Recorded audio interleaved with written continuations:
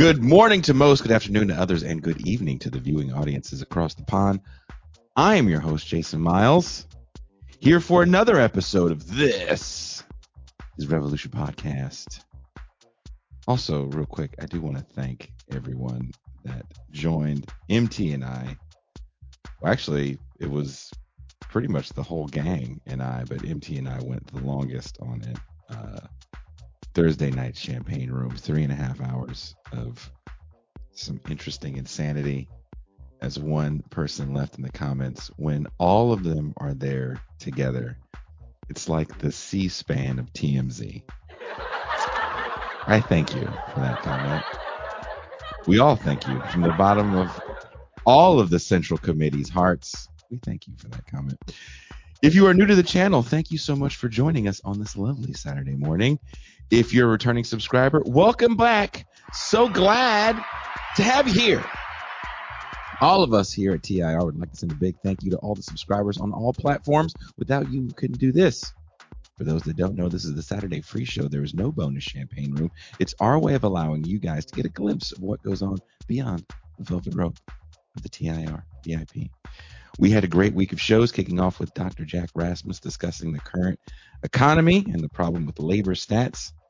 Then I got to talk scumbaggery with music legend, bit of a mentor to me as well, author and journalist Eugene Robinson.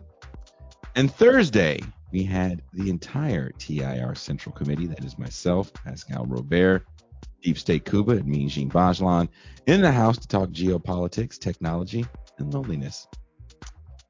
So, now that we have that out of the way, let's talk about what you guys came here to listen to today with my very esteemed guest, someone I am extremely proud to say is a friend, also a bit of a mentor. The industrialization of diversity, equity, and inclusion. Now, being the Chief Diversity Officer and CEO of TIR, I feel a lot of pressure to get a balanced and equitable workspace. As you know, we are a very colorful bunch here at This is Revolution, and we even have a woman. And get this, she's black, and sometimes we even allow her to speak. But in all seriousness, the business of diversity, equity, and inclusion is big business that is backed by venture capital. It's a $7.5 billion industry that will double in size by 2025. But who is it benefiting? According to an inequality.org, the United States exhibits more wealth inequality than any other developed nation in the world. Is DEI helping close that gap? Racial, gender, and religious discrimination occur in the workplace, but is DEI decreasing its occurrence, or is it teaching us to mask it better? Does DEI help create a safe, comfortable work environment, or does it create one in which everyone is scared to speak for the chance of offending someone by uttering a microaggression that can lead to a talk to HR? Yikes. What happens to work and learning environments when a multi-billion-dollar industry is created around making hypervigilance of policing everyday office or classroom conversations as discrimination and offensive? Today, we'll be speaking with author and professor of film studies at the University of California, Irvine, Catherine Liu, about the industrialization of diversity, equity, and inclusion and what that means. Please welcome our very esteemed guest, who was playing sick today. Just so you guys know, she said, Jason, I'm feeling a little under the weather, but I'm going to come through anyway. So this is like Terrell Owens in that Super Bowl where he played on a half-broken leg. Please welcome the Catherine Liu.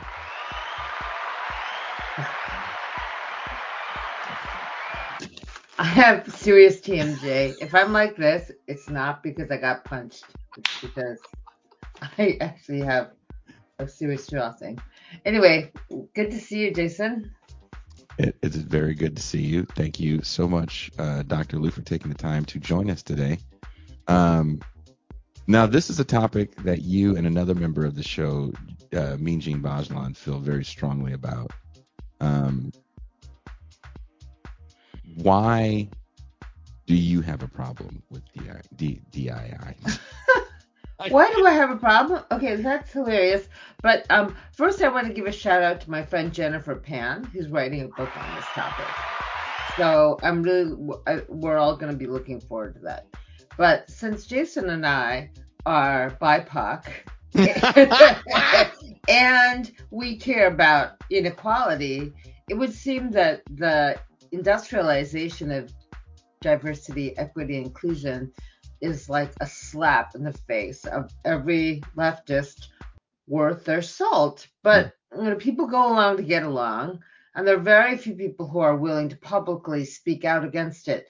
But I'm going to give you a little bit of history about how I've experienced it as an employee, as a worker, right? So I come into the university like 30 years ago at graduate school. I'm like the only Asian American woman for miles around, not in an Asian American studies program. And things are, I get hired in my first job. I refuse to do the Asian American studies. I do what I do. I get a PhD in French. My first job, I actually get hate mail from what I think is an older professor who knows my file and accuses me of being an imposter and a sham. And because I got like multicultural grants, because in the You got 90s, Claudine Gade a little bit? what? You got Claudine Gade a little bit? I, you know, um, I don't pretend to be as fantastic as she is. No, I was just this little assistant professor and an older white guy Mhm. professor who slipped a piece of hate mail under the door when I got tenure. And Mhm. when I was talking to a lot of women and people of color in academia, including Touré Reed, we found that we all had similar experiences. Like in the 90s was under Clinton, 90s, early 2000s, and there was this top-down imposition of multiculturalism at that Mm. time, and people were really mad about political correctness and stuff like that. And people like Ture and I are just coming up in the world. We want to get our work done, and we have these experiences. They're fairly unorganized. But in the 2000s, when I moved to UC, we started to have to do sexual violence and sexual harassment training, SVSH, because California has very, very strong Title IX rules for its universities. And Title IX is the federal law that was passed in the early 70s to outline sex discrimination from any university or institution that took federal money. And in those early days, like the sexual violence and sexual harassment training prevention program, that's a mouthful, was done by like employees in our Office of Equal Opportunity. I remember the woman coming giving us lectures, and that was its earliest iteration. I just did one like a month ago, 2 weeks ago, 3 weeks ago. Mm. It took 3 hours, and what I found, and it was online.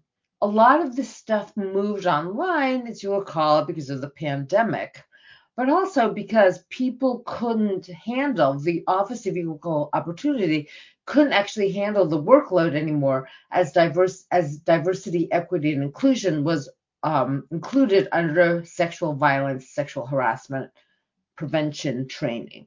And what used to be this kind of like homemade training that an administrator would do for the faculty is now farmed out to a company called Vector Solutions for the UC. Now, I didn't have time because I just finished this training and Jason and I started talking about this. I didn't have time to do the deep dig, and I don't think the UC would let me know. I want to know Mm. how much my employer is paying this company, Mhm. which is Mhm. based in Ohio, Vector Solutions, to do this elaborate, very corporate, I mean, I'm not even gonna say like basic corporate training program to prevent um, discrimination. So it's now called like anti-discrimination prevention and discrimination, anti-sexual violence, sexual harassment prevention program. And it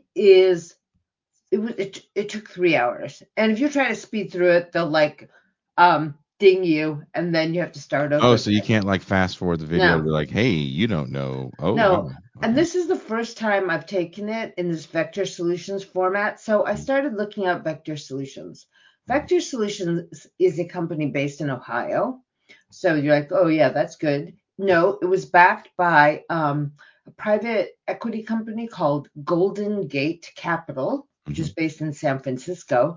And I started thinking, like, they're based in San Francisco. They're probably like donors to the UC. There's probably some like serious skullduggery going on there. But one of the things I've discovered in my old age is that one way to make money, if you're a VC or if you're a private company, is just like latch yourself onto the public teat. We have this public university that has, billions of dollars of a budget. We have federal regulations to come down that we have to abide by. And VC, venture capital, and private equity find that need, find that niche, Mm-hmm. they make money. Like, you think they're all creative, innovative? No, No. they're parasites. So Golden Gate Capital, sponsors this company that does these pretty bland trainings that are very tech, because you used to be able to fast forward through them. Now you can't. And they have these like little videos of real people with scenarios that you're supposed to watch. And then they ask you questions in their lessons, and you download like federal laws. If I'm going to read federal law in the middle of one of these things. And then I saw that they had recently been bought out by another private equity company called Genstar Capital and Insights Capital. And these are all private equity companies based in San Francisco. So whether or not Vector Solutions makes any money from having glommed onto the public teat, venture capital has already like made bankers and the lawyers a lot of money. And the original investors in Golden Gate Capital made a lot of money because they sold their company to another private equity company. So this is making your mind spin. It's just that this is how contemporary capitalism is working now. And I don't want, like, the university has prestige, it has a brand name, UC, right? And we're the workers who work. We're not in a factory. It's not like pure Marxism where we're producing products or values, but let's say we're providing services, which is a top flight education, right? And it used to be that the state of California would fund most of the operating budget of the University of California. That all went down. They started going down the drain in the 70s when Ronald Reagan, Governor. 60s, late 60s, up to early 70s, when Ronald Reagan became governor, and he said, "Oh, you little fucking ingrates, you're all like protesting the war. I'm going to introduce this thing called student fees." And the student fees have just gone up and up and up. And we we take a lot of out of state students who pay full tuition, the amount, like the UC was a private university. It's still a great deal for Californians if your kids can get in. It's harder and harder to get in because we want the full fee paying students. So then the UC, like, spokespeople will say to you, but we give Pell Grants and scholarships to the most needy Californians. They can pay down to zero. It's the middle class and the international and out-of-state students who subsidize this, and it's really great. So you think about that for a moment. These kids who are on full scholarship are getting Pell Grants from the government, which comes into the UC operating budget. Everyone's tuition dollars gets mixed up, and some of it is going right to private equity in the form of more and more farmed out activities, like the building of our dorms is now built by for-profit company based in Texas called American Campus Communities. I don't have time to do all this research because I'm writing a book, but you just scratch the surface, and the UC is a behemoth with private equity incrustations all over it, sucking it dry. And DEI is one of these functions that became really, really like that got a lot of liberals very excited and exercised because of Ferguson, Missouri, Michael Brown, because of finally George Floyd, and the administrators. We have an African American chancellor. They were very, very eager to show that the UC was like on board with creating racial justice. So rather than do anything redistributive, we actually invited private equity to encrust itself more deeply in the activities of the university, to suck money out of the university, to give us this kind of like training. And now you can ask, is the upper administration now more diverse? Is the faculty more diverse? You're there. And there are efforts, and yes, in some ways that has worked out. Most of the faculty in the humanities, Jason and I are going to talk about this someday, who have been newly hired are women of color. Mm-hmm. And that has changed. If you look up at the upper echelon of our rulers and bosses, that has not changed. That's all these white guys. But more deeply disturbing than that, because we have an African American chancellor, is this money suck that's taking tuition dollars, federal grant dollars, tuition dollars from in-state, out-of-state students, student loans, and sucking it out of the university right into the pockets of private equity. So the workers who produce value in the UC are people who actually teach the students, who clean the facilities, who run the facilities, who provide the services on all of these different levels. And they're unionizing. I mean, there's more labor action. The faculty maybe not so much, but if you think of the UC as a factory, then you have more and more foremen watching over the workers and extracting value from them and paying private equity. This has been the brilliant formula for capitalism under the neoliberal regime, under the period of austerity. I don't even know, like, people say it's not neoliberal anymore, it's neo-feudal. I just say, like, it's capitalism. Yeah. And it's very hard for people to focus on this kind of stuff because we've been so schooled in identitarianism, and we're like, oh, I want to be recognized. Oh, I don't feel good. I feel offended. Well, you know what really offends me? Fucking private equity in my house. But Okay. isn't that kind of neoliberalism 101? Like, hey, it's all about me and my feelings, and look how important I am, and I'm Well, this it special little is, but snowflake. I also feel like we've been weakened in our ability to be analytical. Mhm. Because of our focus on The ourselves as feelings, the victims. recognition. Yeah, and it's an ideological machine that prevents people from thinking coolly and coldly about where the money is and what's happening, how we're redistributing money up rather than down. And this is like what makes me so angry most of the time, is that we, in left, like, and then the liberal spaces, there's a lot of like superficial activity. But I've told people, I've done a lot of research. I've told people about this, even though I'm like working on trauma. And like, if you are around a bunch of young, like, lefty radical faculty, they're just like, okay, we get okay. They don't want to focus on this. They'd rather fight for the UC making a declaration for a ceasefire in Palestine, very noble cause. But why is the nitty gritty of this so difficult to focus on? That's very interesting. Facts ain't sexy. Someone said facts are super sexy to me. Sorry.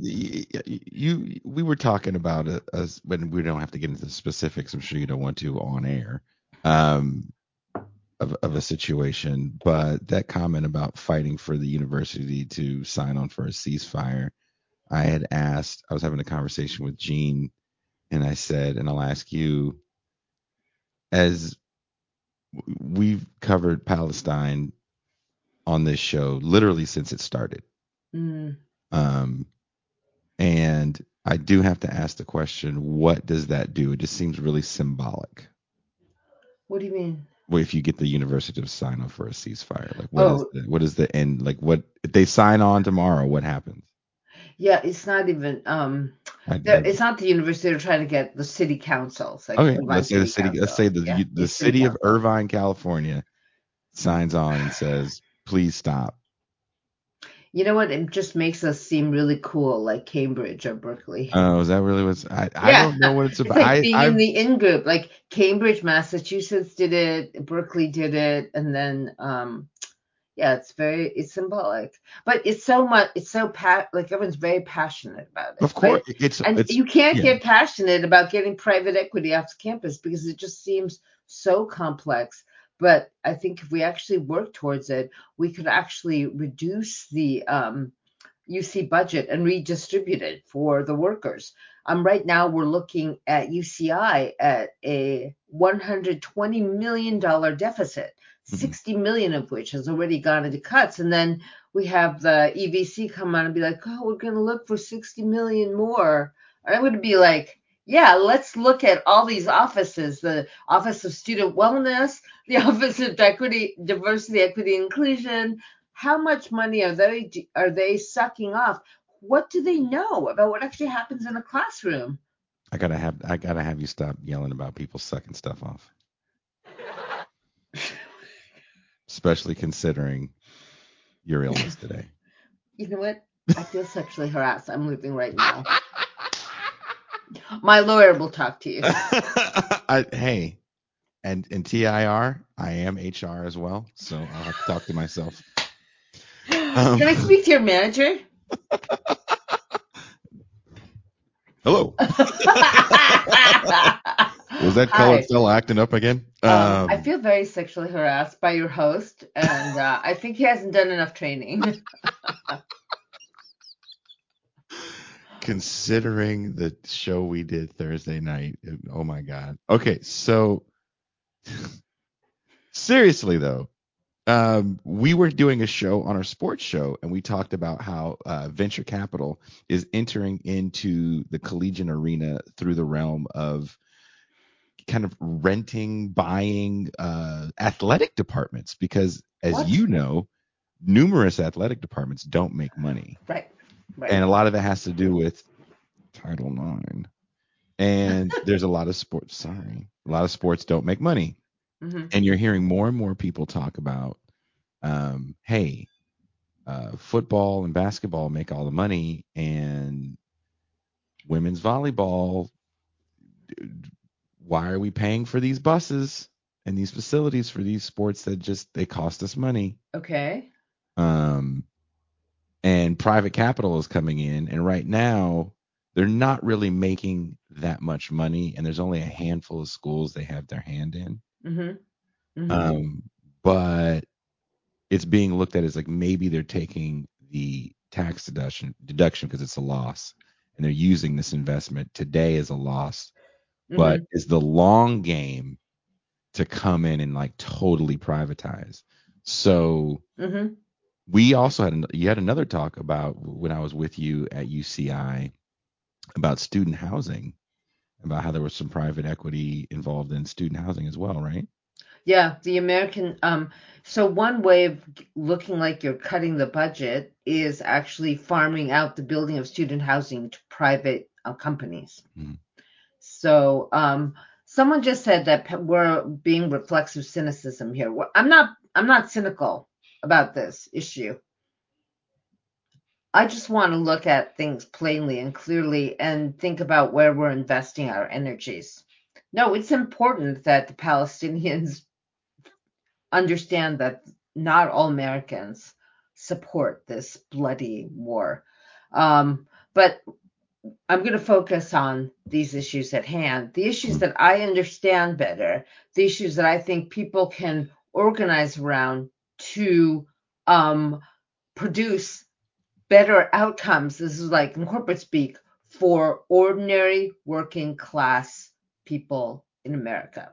Okay, so one of the things that makes college so unaffordable are escalating costs. And what they told us in our budget deficit meeting is that inflation has increased.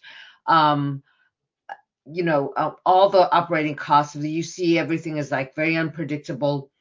But if you take one step back from this and you look at how the tax base has changed in America and in California, and how America was once and California was once able to fully fund the UC, and now the state only gives like 11 to 13% of the budget to the UC. You'll see that sort of diminishing investment in public education is accompanied by an obscene accumulation of wealth in private equity and venture capital in the state of California.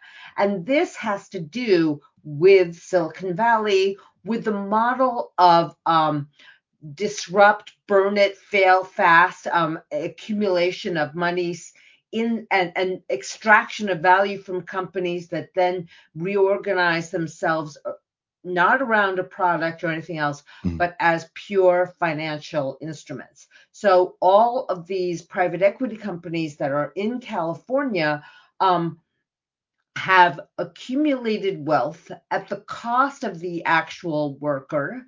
And this obscene accumulation of wealth is looking for good investments.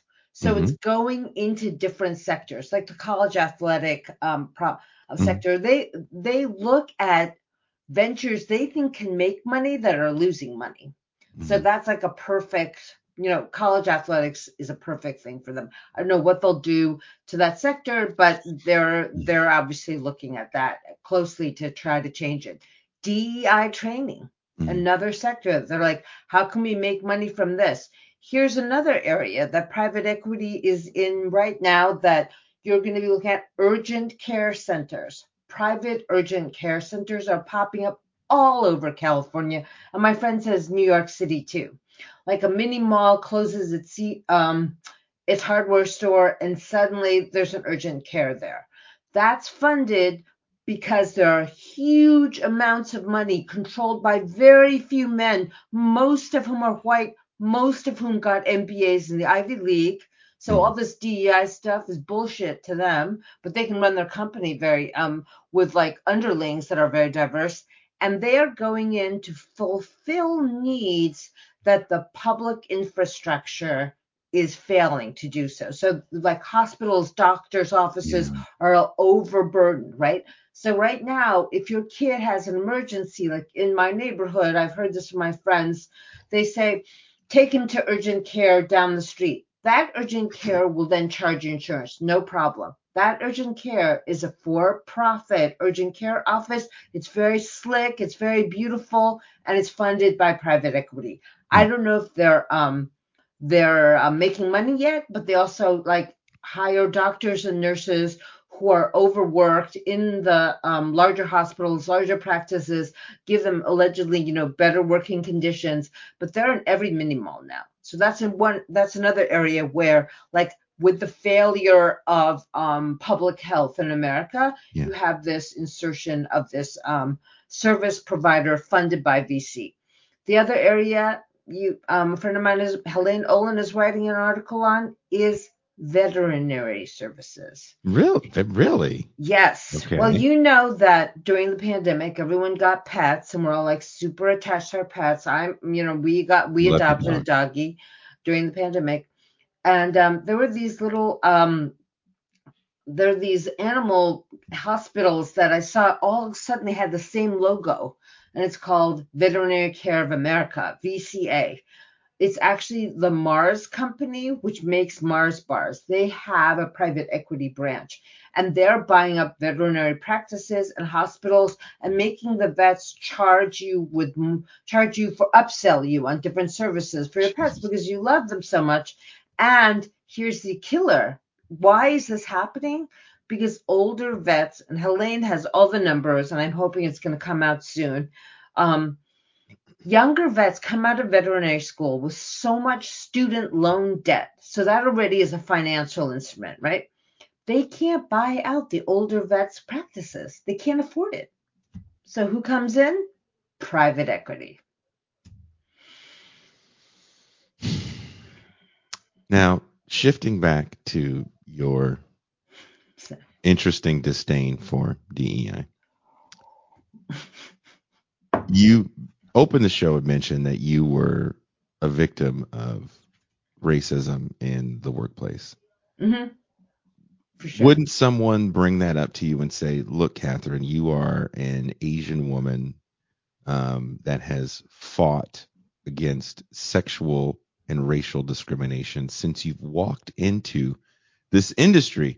Don't Okay. you want a system that we can have where these people are trained and understand the errors of their ways?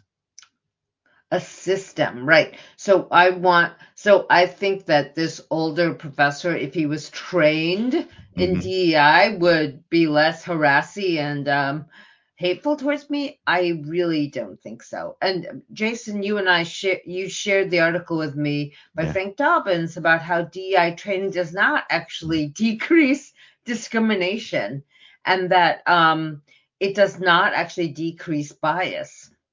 I just don't think that a top-down managerial solution is the right thing to do, a right way to proceed. I survived it. I'm like more successful and well known than that asshole. And I wish that I had been able to tell him off directly. But when I went to, and we had the multicultural services officer or something, everyone told me, do not talk to him directly, do not confront him. And I think that that is part of this managerialism. Someone talks about the PMC, where you have a professional manager try to mediate conflict. And I think Toure and I talked about this too. It's like that intervention then blocks a very human confrontation. I'd be like, I want to go up to him and go, you know what? You can't treat me this way. You can't treat the chair of my department this way. You're an asshole. Like, whatever. Was he going to hit me? Okay, he was like 6'4". I'm not afraid of him, Oh, but it was all these different levels of professional managerialism that said, no, no, no, you can't talk to him. Someone's going to take care of this. We're going to have an investigation. Zero happened. I don't even care about the investigation. I feel like, because I grew up in the scrappy schoolyards of the tri-state area in New York, like I could handle myself. I could totally handle myself. so you're saying They didn't let's let me. They didn't let me you're handle saying myself. let's get rid of DUI and just get the UFC octagon out there and you guys settle this shit like fucking gentlemen. I don't know, Jason, but I do feel like DEI and PM and the managerial style just like kills any like human interaction and possibility, makes it a logarithm, makes it a training, puts all of this interface between you and the other person and what you're confronting, and just alienates people further from each other and makes the conflicts between people more and more like technological. Let's say today is Well, technological. someone says in the comments that sometimes conflict just needs to happen. I agree because sometimes you don't even understand what you did until a certain amount of conflict happens. But do you feel there's a fear like, hey, that's just not what we do. It's not professional, quote unquote. Then you get a reputation of being hard to work with. Yeah, the professional managerial class hates conflict, hates direct conflict. It is in conflict with the interests of the working class, so it has to mask conflict. It wants to manage any kind of conflict into this kind of harmonization. It has something to do. Yeah, yeah, I am. It's true. It's true. That is what I would have liked to have said, and then we could have an argument. But it took me a long time to realize that that kind of thing will never happen in academia or in a professional setting. And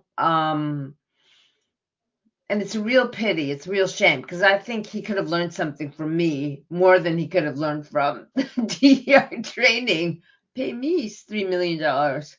And the training is, resented by people. And Jason shared this article with me, which says that, DEI training, and this Jen Pan discovered this too in her research, is that training actually produces more resentment, more self-censorship, more quiet anger, less trust.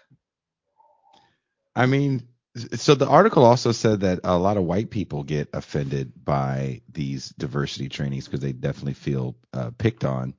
Um, you don't like that a little bit? You don't get a little kick out of that? Oh, that white people, they feel picked on? No, I don't want them to.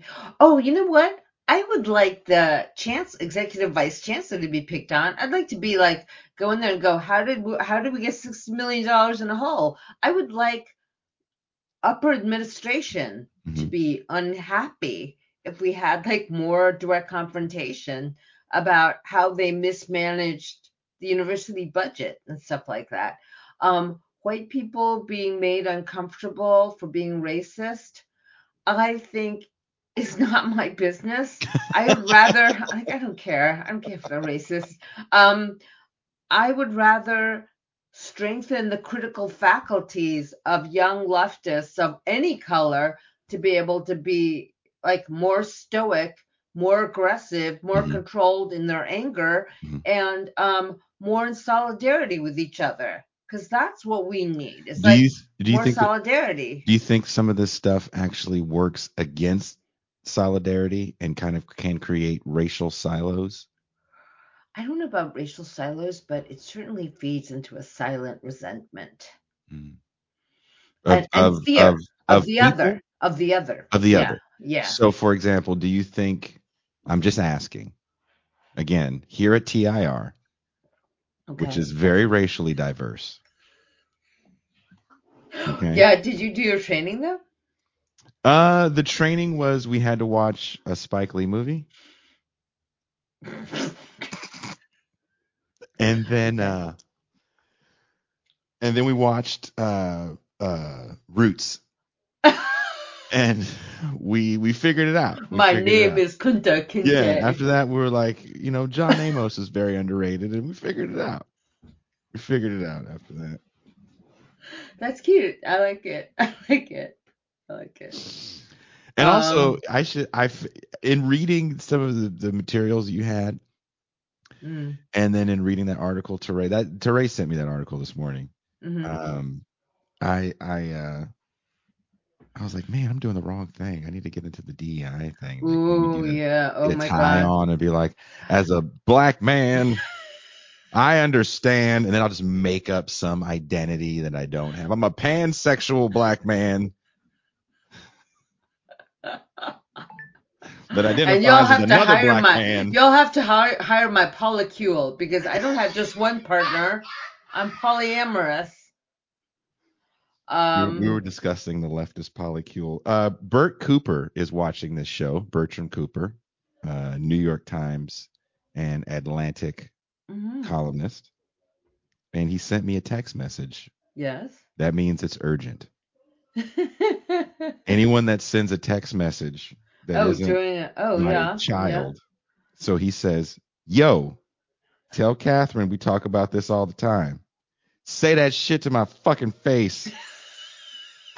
Not as elegant as her point about killing human interaction, but same idea. Say it to my face. I know. I know.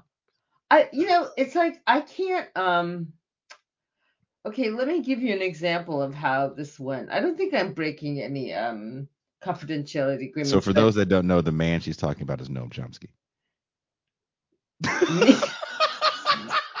no, it is not Noam Chomsky. You would never have known. Can you He's imagine like Noam Chomsky? Some French professor guy. There's an Um, Oriental woman in film yeah, yeah. studies. Like Racist Noam Chomsky is a new character. oh yeah, that's a good name for a band. Racist Noam Chomsky. I like that band. Um, so people are terrified to speak directly about things, but I also think that the DEI teaches young scholars of color to have an attitude of, let me speak to your manager. And is that really, I want to speak to the manager, is that really how we want people to treat a social situation or an institutional situation, is to go in the mode of complaint to a manager, to report other people? I think that there has this kind of ideological training that DEI does is infantilizing people of color, Ooh. making them feel like the offense is something that I can only litigate through HR, which is just not true.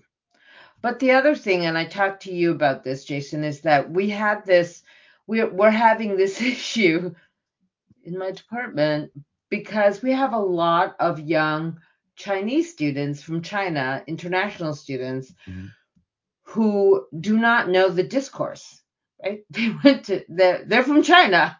And a lot of the graduate students who have to teach them are really appalled by certain things that they say, which I know has to do with translation, but nobody can say this openly.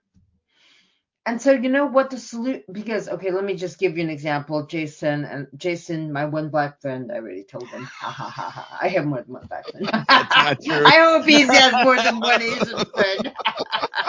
Anyway, I already told him the story, but I know for a fact, because I've heard Chinese people not able to deal with the discourse, think they're being politically correct when they say colored people, because they're trying to say people of color.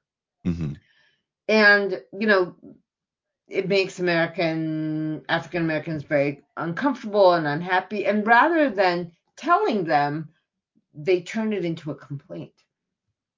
And so this kind of training to be unable to confront people directly, translates into every level of organization. So when we're like talking about this in the meeting, I'm like, okay, you guys, I know what you're talking about. You're talking about the Chinese students. Because no one could even say that, right? Were they afraid that you would get mad because you're in the room? Like if you weren't there, No, they'd be just like, no. Even if I wasn't there, they would be afraid to say, there's one group. And there's something like really, really culturally different about the way that the Chinese view themselves in China and the United States from the American pluralist identity politics way of dealing with people. And we are exporting this kind of language to Europe, to our client states. But China is not our client state. So they have not adopted this language. They this language of liberal pluralism, but the students are like genuinely trying to be with the discourse. But someone complained about how they were called like Professor Kathy. Let's just put me in this thing. You know why the Chinese students do that? Because in China, your last name comes first. So they think they're being respectful. And they were complaining about this. And I'm like, wow, like you so don't do have they any need to have a idea. different? So okay, this is the question. If you don't understand, as someone that has traveled all over the place, right? Right. And even within these very United States of America, there's a lot of different social norms that you have to get used to and understand that not everything is about you. What did Amber say in her book? Oh, they don't even notice you. Not everything is about you, and Right. you can't get offended That's by right. everything. That's right. Do they need then maybe a class? Because I've been on the campus of UCI, and not to sound racist, there seems to be a lot of Asian students there. Why would that be racist? Just a few, It's just maybe. fact. Just a few, maybe. I don't. The question is there white students? Are there white students? I don't know.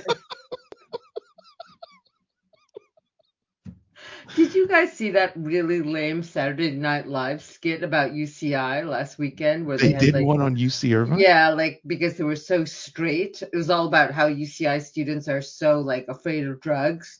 And there was this one student talking about how he had done psilocybin, and the other students were like, "You're gonna die." And Ayo Edebiri was in it, and they Yeah. had like their token Asian guy, like 5 white guys, and 1 African American woman. I'm like, Have they been to campus? It's like 75% Asian and Latina The and Asians that I've been Latinx. around do fuck tons of drugs. So I don't know who these Asians is it that model is see that's The maybe Saturday Saturday Night Night Live Live needs is like DEI training. And it's like, hey, is from the Asians 2000. They need to love just hard update. drugs, and then you Yeah, take them to a rave in Hong Kong. they are like dealing with like 1980s racial Ideas problems. of who Yeah, this is really interesting. So trying not to be racist here, Catherine Lou. I'm trying to remember my own training. I'm And I'm gonna just come and give thinking you. I'm gonna train your ass. I'm gonna come over and give you some training.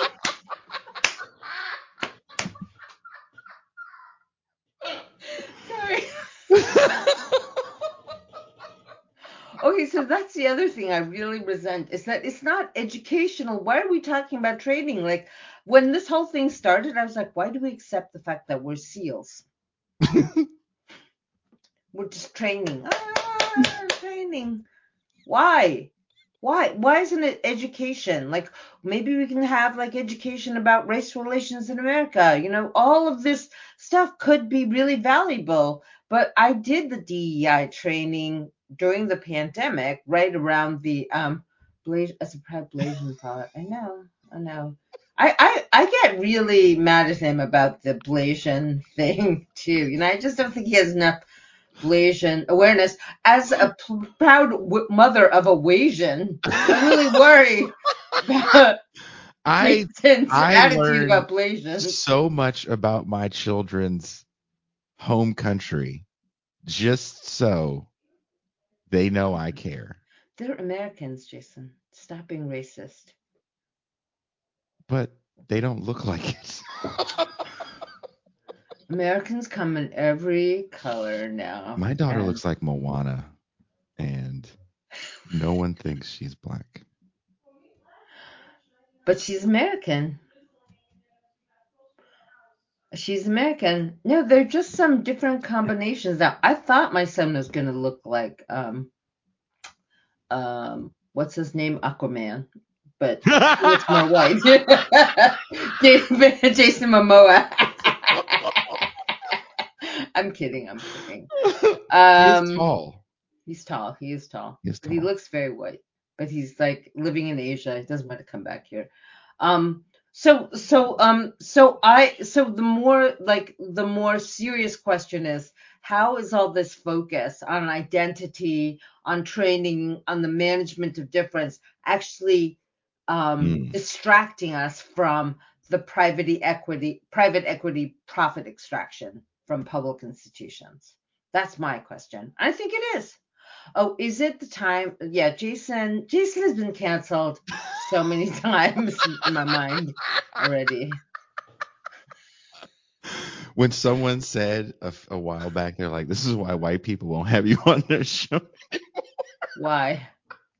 just because we exist and don't. We just Toussaint was yelling at me the other day. She goes, "There you go again, just fucking shooting more sacred cows."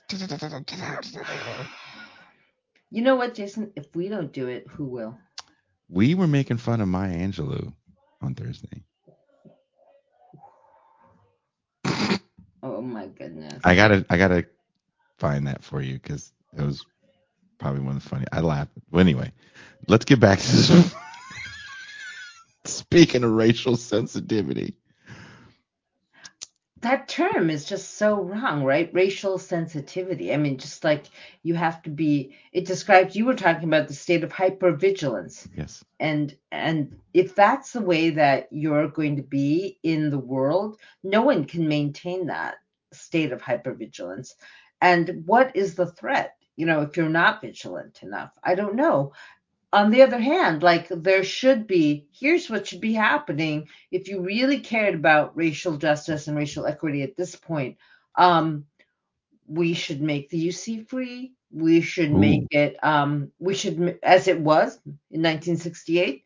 We should even create open admissions. We should ban elite private high schools that funnel people in to elite universities. We should invest heavily in math, science, and languages. within African American communities. We should be pulling out all the stops. You should dissolve private equity and take that money and But invest whoa, it in teacher okay, education. what you're talking about? Hey, hold on here, What? dangerous woman. This is What? why Noam Chomsky yelled at you in 1978. I was much later than 70. Don't make me that old. You're such a. You know what? On top of being racist, you're ageist. I really demand to see your manager right now. But what you're saying is not making elite institutions elite and letting the norms come in. And we can't have that, right? Because if I'm a PMC of color, I'm a special snowflake. Oh, you are. You are. I am on a pedestal. I am Yep. a savior to the community. Yeah. Oh, yeah. Now, also another thing I'm able to do with this privileged position is now, instead of looking down my nose at poor people that may Yes. look like me, Yes. like, with a la Bill Cosby, right? Yes. Now I can write a book about their dysfunction in AAVE. I can, But you can also pretend that you are helping them. yeah. Like, Kendi. Yeah, I was gonna say, like, I can do like Kendi now. I can say, Like look at Kendi. me. I have dreadlocks. I went to a Wait, you black can teach college. white people. That's what's really important for the Black PMC is that you can teach white people Mhm. how to be guilty. That does sound fun, though. You wouldn't have a little fun at that? A little? I think that's why you married that white man, so you could just He's every other German. month. He's not guilt. He strangely enough, he doesn't feel white guilt. He might feel German guilt, but no white guilt Oof. because he Then doesn't get that's a America. really that's a, Yeah, yeah. I don't want to like how to, yeah. I don't want to be doling out forgiveness to white people. That to but me you can that would. monetize it. I know you can. Try it. Try it one day. Instead of writing a book like Virtue Hoarders, write a book like, I don't know, call it Tiger Lily, and it could be a Oh my God. I it know could what be I could your call it. Amy Tan like journey Yeah, I to could call it education. like um Mulan in the PMC. Ooh. Right? Ooh, the real story of Mulan, and have a picture Real of you when story. you were like 8, fucking, yeah, with like just big ass glasses, and then have some fucked up story that isn't 100% true. Like, when I was working at my parents' laundromat, all the Yeah. kids teased me. We did have a little store called Panda Gifts, and kids did tease me. But am I going to make that my life story? I guess I could. Right? And then you do a Hmm. TED talk, and everyone in the crowd is crying, and then all the rich Asians love you because they're like, oh, Oh she's yeah. telling Oh our yeah. story. Oh yeah. Hmm. Before I was fucking really rich, I was kind of rich, and people, And the worst thing that happened to me was someone calling me a name on a playground. yeah. And now I'm living in all these exclusive neighborhoods and sending my kids to private school, so nobody's calling anyone names at playgrounds. But inside their homes, they're calling you all kinds of names, and we have to police that as well. Yeah, can you believe that? Yeah. That's where. So this is where all this stuff gets kind of weird for me when it comes to kind of the privacy of your own place, and why should I care about what people say in the privacy of their own. Mm, And there was Cedric Johnson connected me with someone. I can't remember their name off the top of my head. We just met, and they have a podcast, and they were talking about someone I think they knew, or it was a story. I can't remember exactly, but the person was singing a Drake song in their apartment, and they thought, well, they have roommates, and they thought all the roommates were gone. So the Drake song had the N word in it, and they're not black, and they were singing the song, and they're like N word, and people heard, they're like, you said the N word, and he was like, well, I didn't think anybody was around, and they were having like a big meeting about it, and I think they tried to kick him out. of the Um, roommates. Oh, yeah, wow. yeah, yeah, yeah, yeah. And I was like, really? That's You're that mad? It's in the song. I mean, what do you want him to do? Drake said See, it. there's this deeper and deeper expectation of like internal control Hmm. and this kind of transformation of the actual human psyche to be completely adaptable to the DEI training, whether at home or at work. And what you realize is it's a great way to break down the public private divide that people were trying to defend, as part of the European Enlightenment, that we would have private lives that could be protected from the gaze of our bosses, the gazes of our neighbors. And, some of the rad libs are the first ones to say, that's hegemonic or that's, colonial, like, um, it's European, Decolonize your whatever. mind. But the Decolonize your mind. question is that you have to have a way of asserting your identity not at work. That's like the basic right of every worker. And it's not Mhm. even like you have a dignity of being a human being who is not a worker and who's not surveilled by a boss.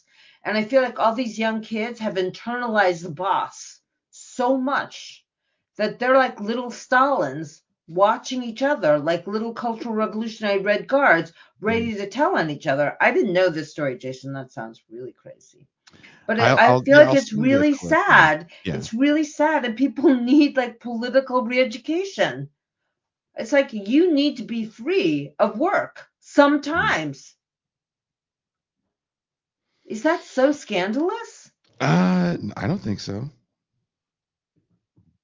I don't think so. Um, Now here's what so you with the stuff you sent me about all these companies that do all these DEI trainings. Mm-hmm. Um, Mm-hmm. I was looking through who worked where and positions they had, and they looked very diverse.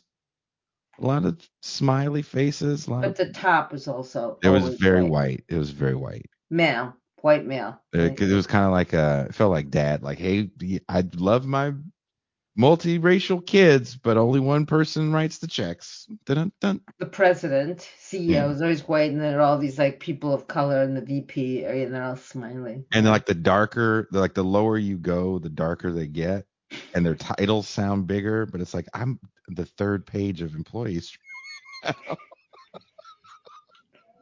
and I finally saw like the blackest woman on here, right? Does DEI allow racial minority groups the ability to leverage their ethnicity for upward mobility, or has the industry itself created more BIPOC LGBTGIA persons the ability to become C-suite executives within DEI? And if so, is that a bad thing? According to leanin.org, Mhm. yep, I went to leanin.org. Okay. To add to their burden, Black women are far more likely than other employees to be coping with the impact of racism and racial trauma. More than 60% of Black women have been personally affected by racial trauma in the past year. Given that they face bias on a regular basis at work, it should come as no surprise that Black women are relatively pessimistic about their company's commitment to diversity, equity, and inclusion. Black women are twice as likely as women overall to say their company has not followed on their commitments to racial equity. And less than half of Black women feel that DEI is an important priority at their company. Hmm. Or is this just a way to elevate PMCs of color to This is all obscure about massive like problems of wealth? companies, mobility within companies. That's very different from actual social mobility, Mhm. which is about, the masses of people who get moved up through poverty into working, into jobs that pay well and allow them to make a living. So all of these surveys seem so focused on internal corporate politics, and internal corporate politics are terrible for not just Black women, but I would say women of color. Are you a woman of color? Yeah, technically, yeah, in There's yellow America, there, yeah. color. But we, Yeah, and so that kind of thing in academia now, you can, if you don't ascribe to the DEI language, you cannot rise in the ranks through administration.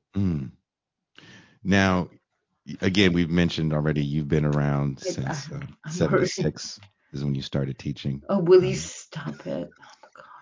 Okay. Before, as we're first rolling out kind of these kind of racial trainings because of civil rights laws and such, affirmative action laws as well that the Reagan administration definitely tried to roll back.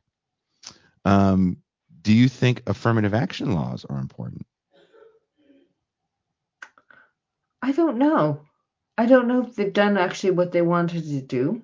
I don't think that upper administration or the government is much more diverse, and I don't think that the civil rights dreams of King are accomplishable through affirmative action rights. King was becoming more and more of a socialist and understanding like what the class issue was. Yeah. And I think that affirmative action actually blocks our understanding of the class issue. And promotes, a kind of meritocratic myth that can be technocratically adjusted so that you can have like, it's what Adolf Reed says, you can have like proper representation of the population through every like income bracket, and that will be the achievement of our multiracial utopia. Oh yeah, and the other thing is that this guy who wrote me the hate mail said that I was an imposter because I was an affirmative action hire. So I've got that right in my face, So, were you?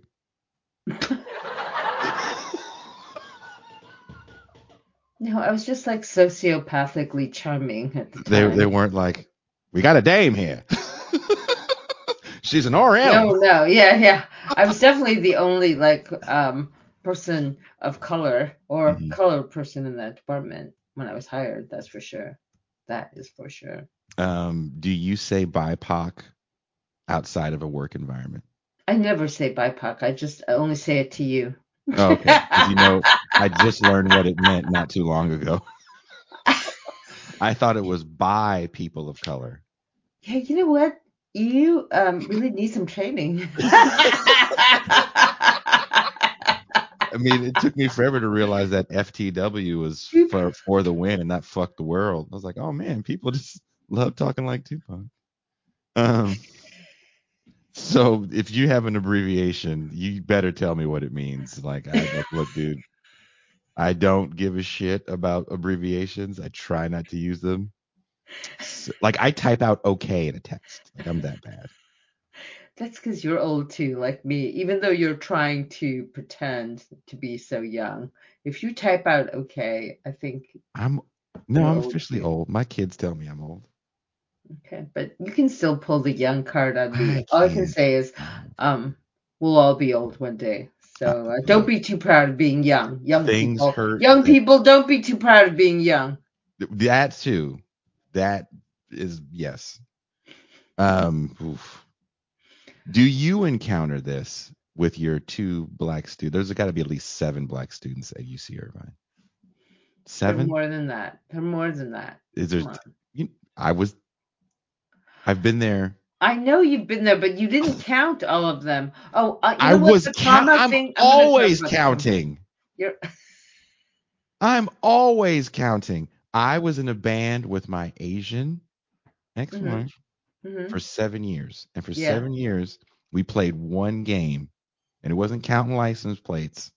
It was called Count Your Race. And whenever we left the Bay Area, we would play Count Your Race. I'm still playing Count Your Race 11 Jason, years later. there are 27,000 undergraduates. How many did you actually see that day? I don't know. There's a lot of them. There's a lot of them walking around. I like how anecdotal your evidence is. Obviously, you do not understand the protocols of being a professional academic. Okay, that is not a statistically Do you significant. want me, if I Google, there's someone right now that needs to Google the racial breakdown of University of California, Irvine. Okay, I think it's 2 or 3% black, which means I that didn't there's like see black hundreds of people them. in Irvine. There are more and more of them. Are you mad Okay, about well, I this? don't know. There's still very few of them. Jason, okay, if this is what's going to get your goat, what about the fact that like the average home price in Irvine is like $1 million or something? Does that bother you? Is there black people paying it? There's some black people who are paying it. I hope that makes you happy. It's a win for me, according to everyone else. The fact Right. that those people get to live in $1 million house and I'm an economic refugee in Mexico means Win. Yeah. a win for everyone. DEI. It won DEI. again, just We're like the picture on the background here, all these smiling faces. Yeah. A Oh win. yeah, I love all this. Oh, you know what gets me really mad, guys? This is gonna cancel me. Please cancel me now. Okay, Jason is right. There are very few African American students. It's like 3% out of not 27,000. They keep wanting to up the numbers, which is good. And we have like maybe 55% Asian American from international, and then like 35% Latino. I don't know. It's like, okay, 40% Asian, 40% Latino, 3% African American, the rest white. I'm making these numbers up. But um, in our publicity, there's always an African American person featured, like doing in a lab uh, on on the lawn reading a book, It's the same guy. playing like It's going to get boba, heading to the classroom. And I'm like really mad about that. Like, if you're going to do this kind of thing, do proportional representation in our PR. even going to eat with you in the nearby strip mall, I didn't feel represented in my food choices. You are so absurd. You're like practically Asian, so you're perfectly happy having Asian food. Oh, you know I'm coming up. You are lucky. You are lucky. Oh, I Bert need a says, "Do you mixed need?" dude from This this is UC. Bert Cooper. Bert Cooper says, "Yo, do y'all need a mixed dude for these UC ads? Because writing don't pay that well."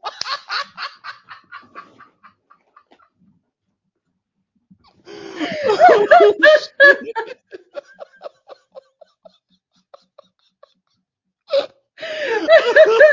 Well, Bert, can you be in a lab? Um, 1 minute reading a book on the lawn. Can you multitask? Like just be everywhere on campus all the time? Going to boba, buying a book, or if the students even buy books. I don't know if they buy books. Students don't buy books anymore. But playing some really white ass game like hacky sack. If the UC Irvine ads are black people playing hacky sack, we need more black people going to UC Irvine just for the Google Earth picture. We got the one black person in California who knows how to play hacky sack. What, like two black dudes playing hacky sack, dressed like fucking Taiwo. That is my dream. That's the dream that I have for America. Um, Okay, we're really getting silly here. I should go and nurse. Actually, I feel better now.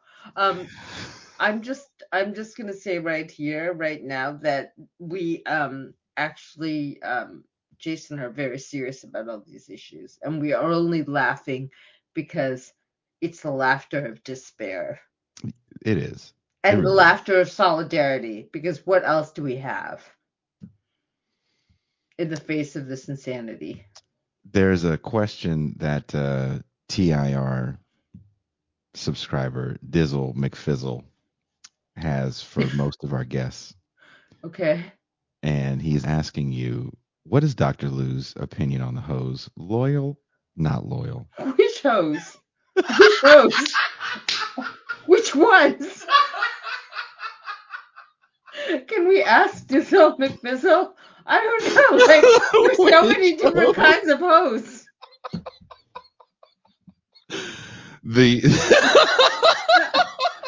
No, I'm serious. I don't know which host. I believe they're asking about the PMC DEI host. Oh, loyal, not loyal? Yeah. To what? To their own people? Just in general. Oh, not loyal. Not loyal. There you go. But you know what? You gotta respect the grift. The hoe grift? Yeah. Oh, God.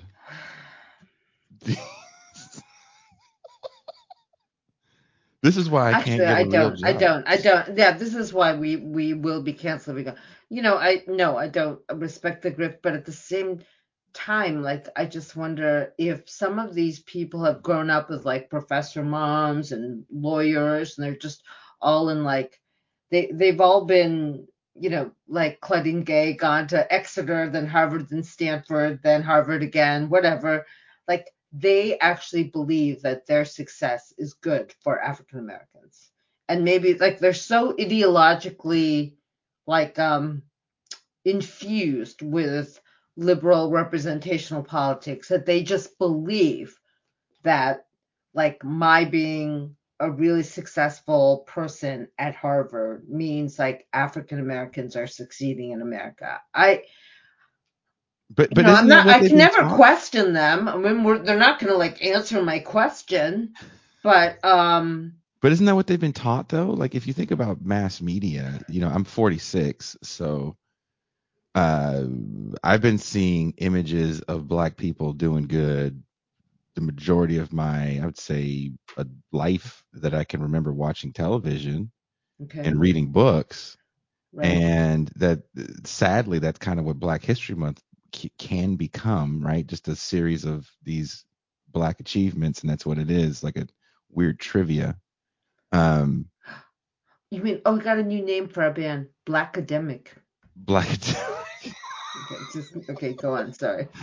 but isn't can we? Jason's life is proof that shit don't work. Thanks, Bert. You know what, Bert Cooper? Keep fucking with me. That's. But seriously, it's easy to see middle class black people growing up, or just Mexicans, you people growing Yeah, up yeah. and feeling like a credit to your race because you're succeeding, because that's what you've been told by society at large.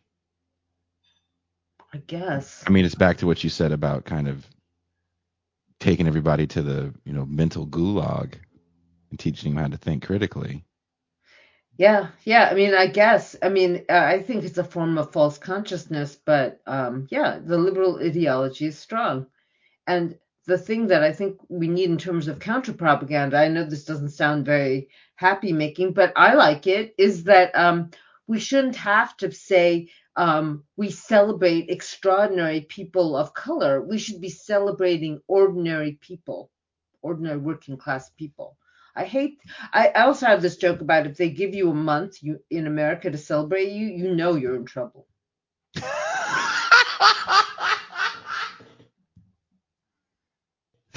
You know you're in trouble, you've been in trouble. Like, do they have white man month? No, because they don't need it. They're not in White trouble. man. Not white man month. Okay, rich man month. Now you're Rich gonna white make some man black month. person go, every month is white man month.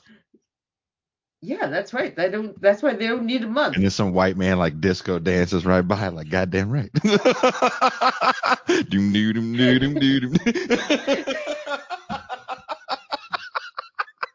Everybody dance. It's white man month. Let your It's white hair. man month every month. Yeah, it's like, white people just high fiving and shit, throwing hors d'oeuvres in each other's mouths and shit. Yeah, but you know what? I think ordinary, like, not very extraordinary people should be celebrated, and that is the core of Marxism and leftism. Like, we should celebrate the average person being able to have dignity in their lives.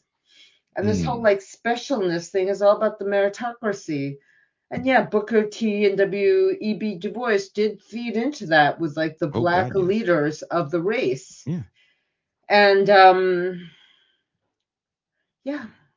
Well, you know that quote. What? You know why God loved ordinary people? That's right. Because every day ordinary people do extraordinary things. Yeah. You know, it wouldn't even be bad if we went into that back into that kind of Christianity. I mean, I'm at this point like just looking for anything that will mobilize and speak to the majority of people. Like, stop celebrating the super special. Mm-hmm. You know. Anyway, I've got to run. Okay, I know you have house guests. You, like I said, yeah. you pulled. Look, thank you so much. Oh, it's Jason month. Yes, so please, everyone who's been on the stream, Jason and I are actually very serious about these issues, even though he's dancing in the background. That's white people. Clap your hands. Clap your hands. Right? And you know it. Clap your hands. Okay. I hope you have a big white disco as soon as you leave this fucking stream, because you have a wonderful stereo system in your house. I do. All right. Anyway, really pleasure, and take care, everyone. I love the questions. I just I was reading them. I couldn't really respond to all of them, but it was good. Thank you, and hopefully I'll see you soon since I'm driving up Wednesday. All right. Oh yeah, and I do want to give a shout out to my Substack, CluAnon, CLU Anon at Substack.com, and I'm on and off Twitter at BureaucratLou. But I hope to see you guys were great. The chat was very funny. Just remember that when you go on another show, be like, your show is okay, but it's not as good as TIR.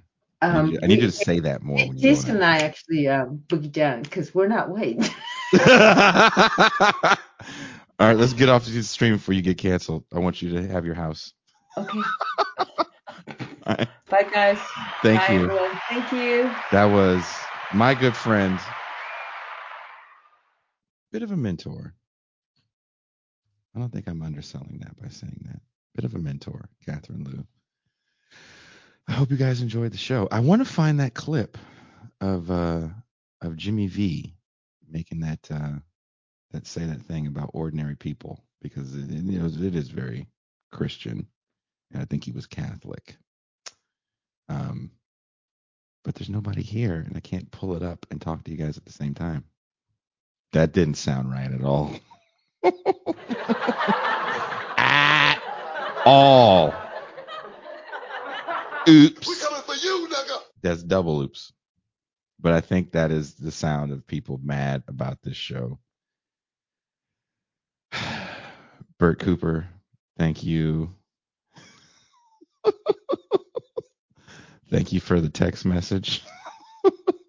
I'm going to try to find that. Hold on, guys. Give me a second. I'm going to try to find this. Jimmy V. God speech. Because he's got so many parts of that speech.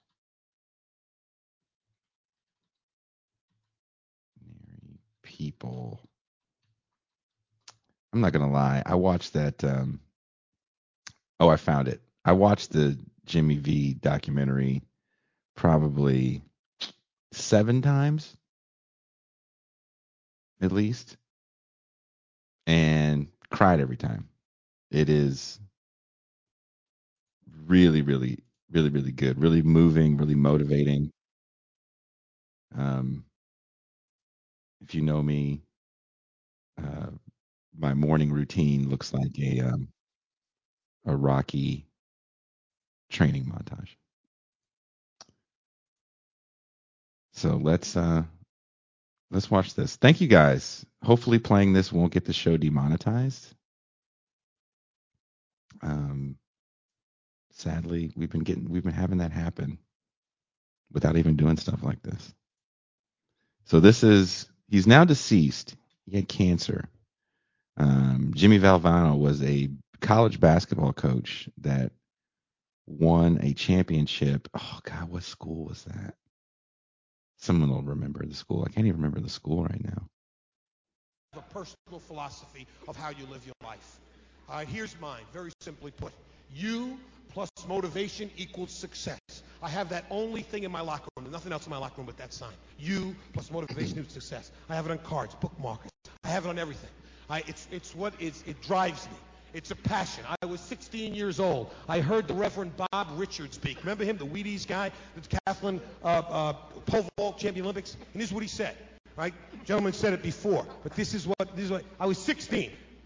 Bob Richards looked over a group of these young kids at a basketball camp and said, "The Lord must have loved ordinary people because he made so many of us." And here I am, 16, thinking I'm special. And here's a man I respect said, "The Lord must have loved ordinary people. He made so many of us ordinary." And I was a little, you get a little down at 16 when someone's telling you that. And then he said the line that changed my life at 16 that I felt then. I'm 41 years old. I've been working 21 years in my business, and I feel it the same way today. He said, every single day, in every walk of life, ordinary people do extraordinary things. Ordinary people accomplish extraordinary things. And I raised my hand. I'm applying for the job right now. I'm an ordinary guy. I want to do extraordinary things in my life. And I believe it. And I think that's strong. I think that's what it's all about. There you guys go. It's also part of the documentary. They have these little clips of that speech. I think that was right around the time he got his diagnosis. Very, very motivational guy. NC State was a school. Thank you. I wasn't sure if it was NC State, Timothy Cornerson. But yes. So tell me what you guys think. Catherine and I were serious for about an hour. About 20 minutes, some non-seriousness, some tomfoolery, if you will. But I want to know what you guys think about diversity, equity, inclusion. Does it help? Has it made your workplace better or your academic environment better? I don't know. Do you feel it's doing anything? I mean, these companies charge ridiculous amounts of money for these trainings. Ridiculous amounts of money for these trainings. And to think they're going to double in the amount of money they bring in is insane. In just a year, $7.5 billion. It's insane. So we should leave with a training video. Some wonderful person uploaded a training video. Or not. No, maybe we'll save it. I don't want to get the stream cut down. We'll save it for the champagne room for next week. Next week, we'll be back talking Lenin and some USSR history and break down the Tucker Carlson conversation with Vladimir Lenin with one of our sometimes wise here on TIR, good friend Alex Herbert.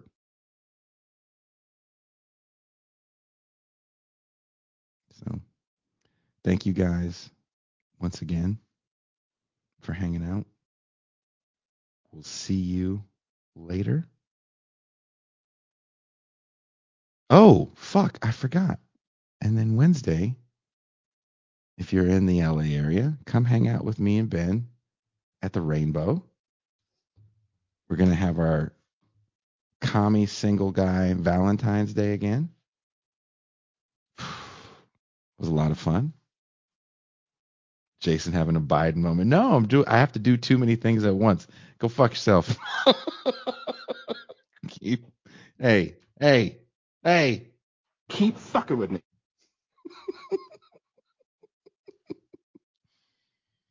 So, on that note, thank you guys. And it's always what it's all about. We are out.